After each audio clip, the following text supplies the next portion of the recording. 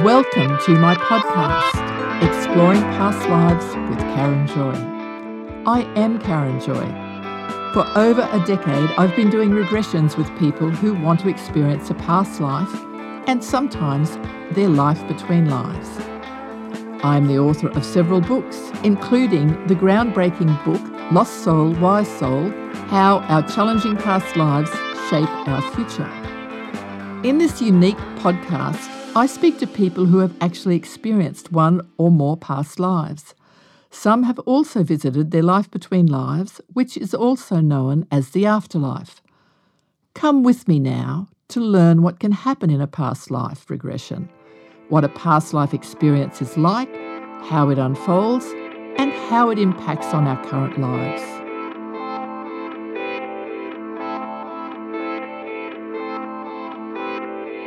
Well, hello everyone today. It's great to be with you. Today I've got with me Sally, who's a friend, a bit unusual. She's a friend who I got to know quite a long time ago, but we'll talk about that in a minute. First of all, hello Sally. Hi Karen, really pleased to be here. It's exciting to have you onto the podcast. So I was wondering, first we might just talk. We've known each other for quite a while. I think we were working it out, weren't we? It was over a decade or so. Yeah, it was 14 years. Wow. Okay. And can you just, because I haven't had anybody on who knows me that well, can I ask you to tell people a little bit about how we met?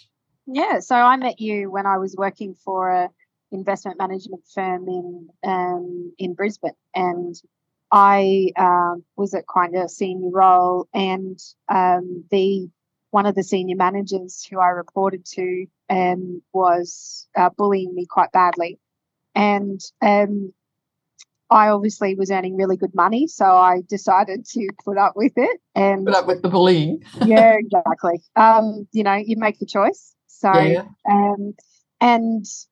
They basically, the bullying got continually bad. And so the head of HR basically said that I wanted to stay, and obviously the senior manager also wanted me to stay, even though he didn't seem to like me very much. So they actually gave me a $40,000 bonus. They gave me an office with a view over the river right next to the senior manager for some bizarre reason. This is the one who's bullying you. The one who's exactly. Yeah, and I used to get flowers after every episode, so it was quite unusual. They made me have 8 compulsory psychology sessions, which was as part of the deal for me staying. So, yeah, I got 40 grand, a room with a nice view, and I got a friendship with you out of it. So overall, it was worth the bullying though? Yeah, it was actually. Yeah, and you make a choice. So, I believe that's true. Investment banking, being a female, was never easy, but ultimately, you earn good money and you get to go, do a lot of travel around the world, and so it's a choice. So I wanted to make that choice for as long as I possibly could. So, so that's how we met. You were my psychologist. So in the longer term, it worked out. So that's why you came to see me. And I do remember, because I forgot to tell people, but you're a psychic medium. And so I remember in one of our sessions, you said, your father's coming through, because my father had died, I think about 6 or 7 years before. And you said he's coming through, and I think he was hassling you. Is that right? Yeah, he started coming through in probably the 2nd or 3rd session. And I knew after a while, I was trying to ignore him because it was like, geez, this is actually my time. Well, that's what I remember. Yeah.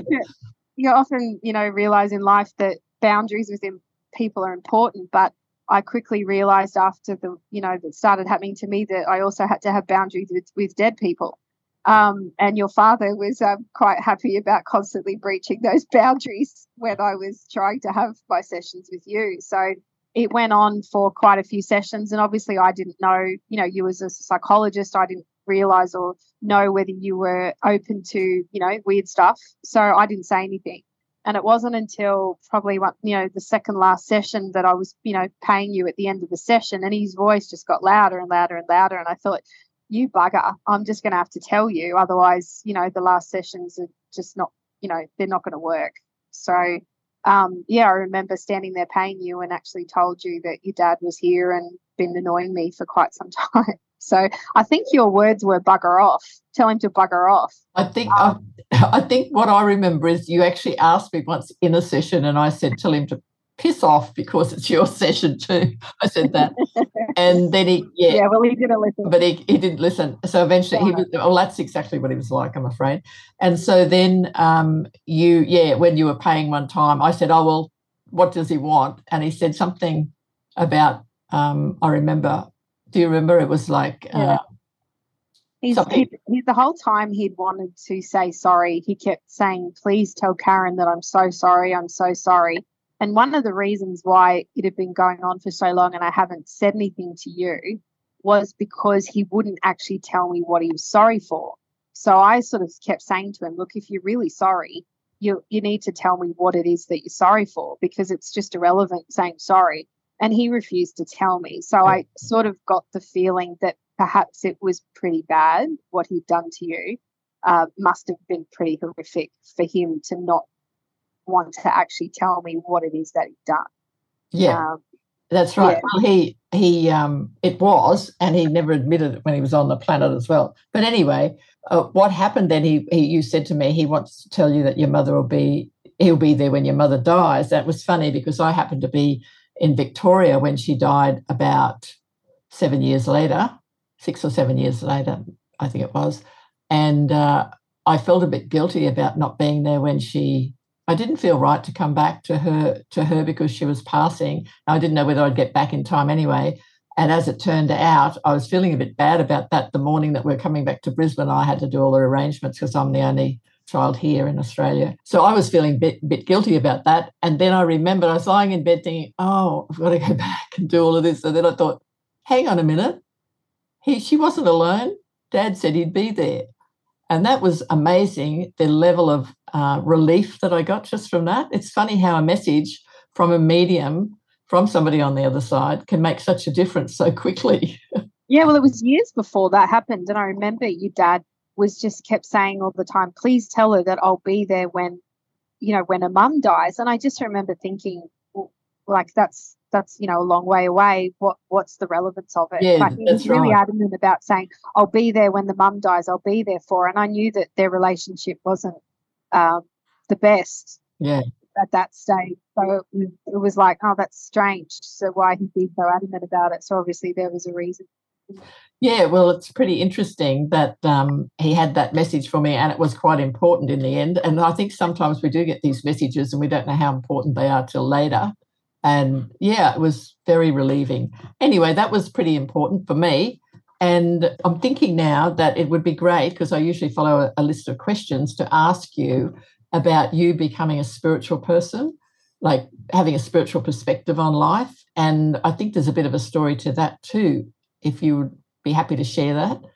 Yeah, absolutely. So I had a pretty traumatic childhood with a mother with borderline personality disorder and very narcissistic, and a father who was also probably quite narcissistic in a different way. So there'd been a lot of physical and emotional and mental abuse and a lot of suicide attempts in front of me since I was quite small, and just, the usual stuff that goes along with having a seriously mentally ill parent in and out of mental hospitals and jail, and lots of so it was a pretty difficult childhood.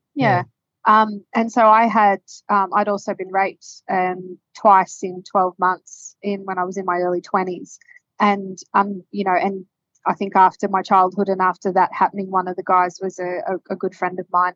I realized that depression had sort of set in, and I was probably suicidal, although I held down a very stressful investment banking job in Sydney and London and New York. And, everyone who would have known me would have thought that I was very happy and social and an extrovert. But inside I was, really struggling to want to continue to live.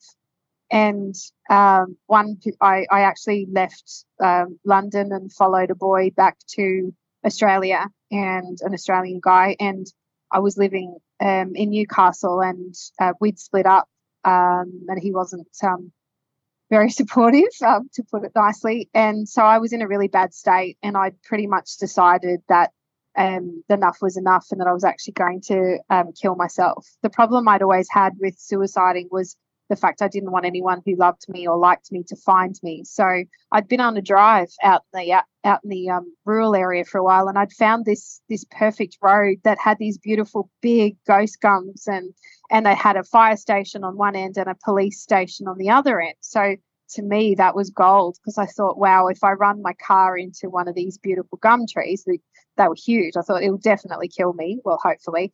And then the person that'll find me will hopefully have some sort of experience in car accidents, and it's not going to be as traumatic as, someone finding me overdosed on a bathroom floor who knew me. So I'd prepared everything and was ready to go, done my will and tidied the house up, and was that night was a friend rang me, and she didn't know that I was struggling, but she knew that I was struggling a little bit, but nowhere near as much as I was. And so she said, oh, I met this barrister, and she'd had a near-death experience on the way home from court in Sydney, and she now runs this retreat.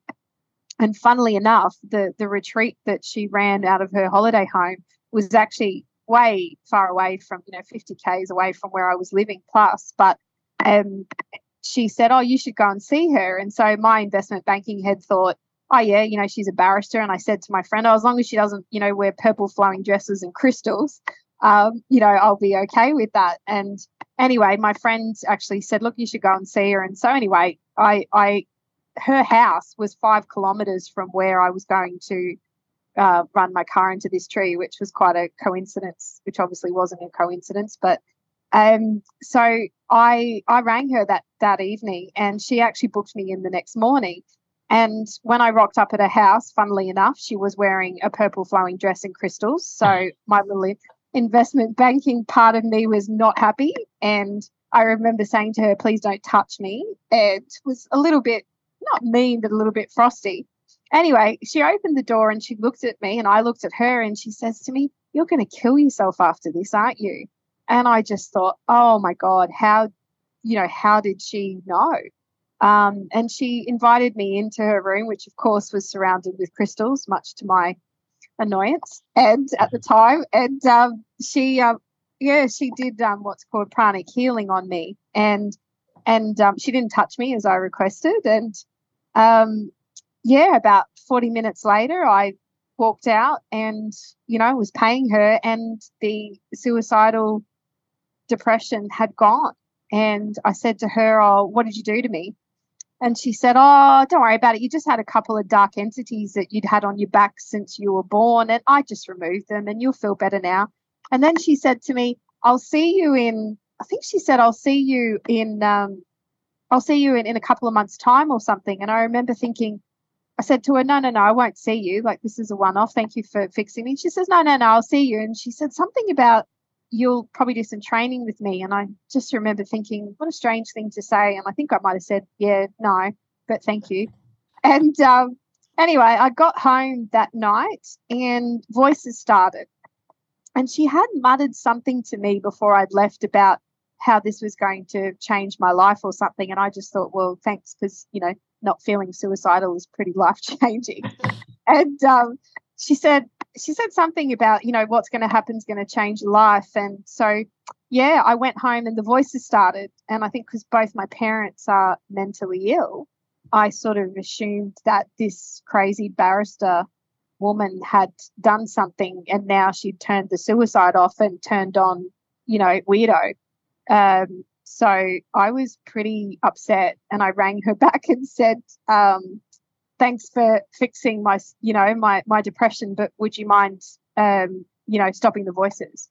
And she said, oh, well, I said you'd study under me, and don't worry, they're all good. There's no problem. You just need to learn how to manage them. And anyway, of course, I didn't believe her. And so this went on for quite a few months of harassment while I was in boardrooms, while I was trying to sleep, while I was driving the car. I'd be sitting in a boardroom meeting and I'd get a voice, oh, he's got prostate cancer, and, oh, he's really struggling with his wife, and, oh, he's having an affair with, some other colleague that he worked with, and just information about health and just everything was coming through, and it was completely devastating because I was being harassed by voices in my head from all different people for months, and it was affecting my sleep. It was affecting my ability to concentrate. And they were all strangers. So it wasn't like I could say to my mates, oh, by the way, I'm hearing something about you. Do you want to know? It was always about strangers. So, yeah, in the end, I went to see a psychiatrist and a psychologist and a GP, and they all said there's nothing wrong with you. You're mildly anxious. And so in the end, I had to give in and go back to the woman that had done the healing, and I ended up studying under her for 2 years. Wow. And she taught me how to control the voices. I guess it's about boundary setting. Your dad obviously wasn't so great at controlling him.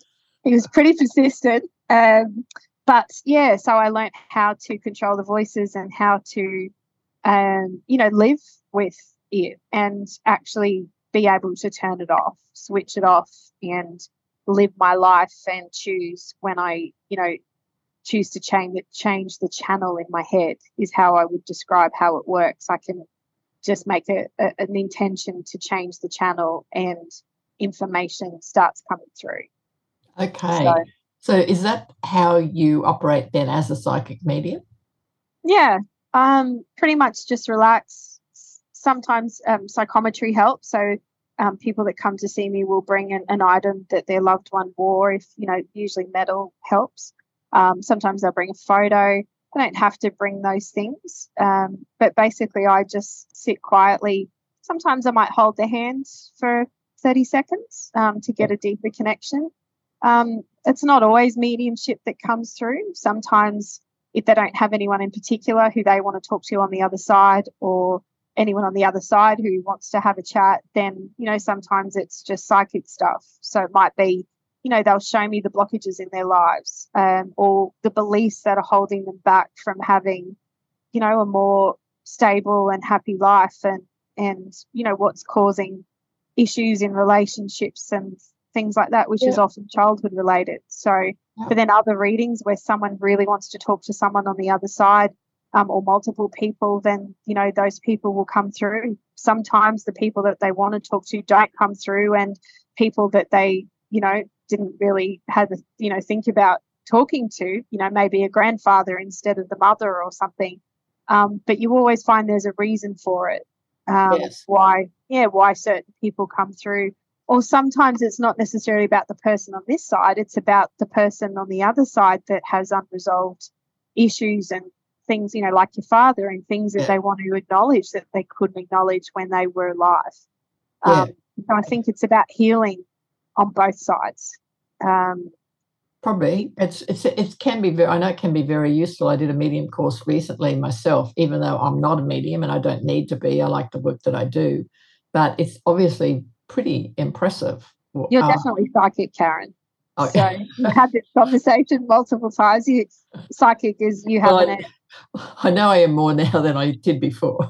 Yeah, you definitely you use your psychic abilities in the sense of it's just a heightened intuition to a certain extent. I think that's how I think of it. I think with my writing I am too, but with the work that I do, I like to help people be psychic and get the information come through.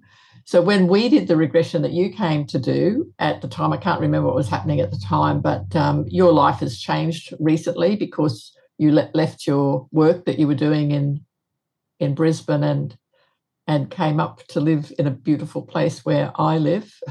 Yes, I was fortunate enough to be able to retire when I was 44, and you gave me the idea, actually, when you moved up to Maleny, you gave me the idea about I've always loved bushwalking up here. So I said to my partner at the time, what about Maleny? So, that's how we ended up here. Yes, so it's great that you came up to Maleny and then you decided to have a regression with me because you were settling in at the time and there were things happening. And obviously everybody's on a growth path and you were too. And I think you get your business through word of mouth at the moment, so you're not really advertising. Is that correct? Yeah, I don't have to advertise. Yeah. So I think that we'll just close this for the moment, Sally, and we'll leave that about the rest of the questions that I was going to ask you about your regression, which I think is very interesting, and anything else you want to share, because you've already shared some really great information for us. So how are you with coming back, and we'll do another one for the next session? Yeah, that would be great. I think past lives have come up quite a few times in my reading. So I think that's why, and even though we were mates, I thought I'll come and see Karen and see it for myself, because when it started coming up in readings, I thought, oh, that's interesting. How can I expand on that? Yeah, so that's another great way for people to get access to their past lives is through somebody like you who do the psychic mediumship.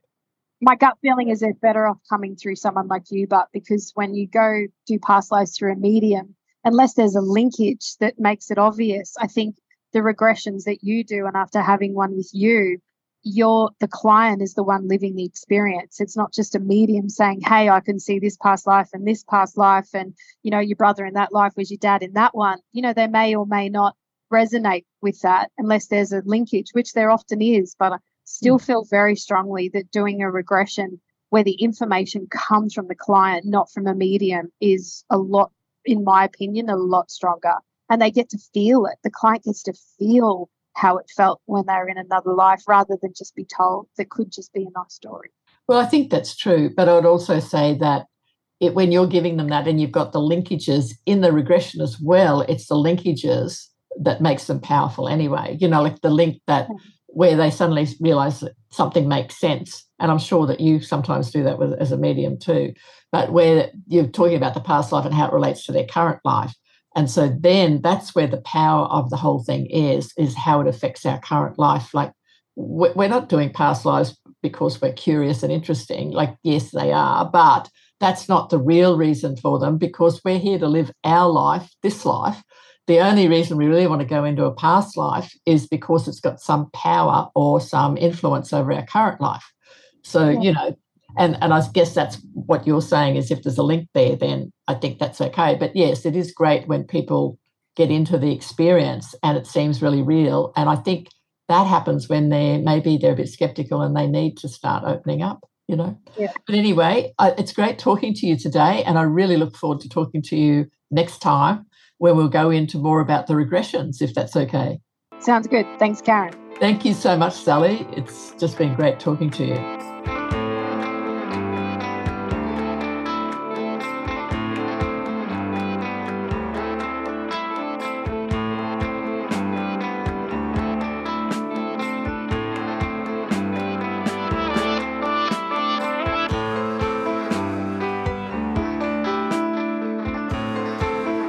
Thank you for tuning in today.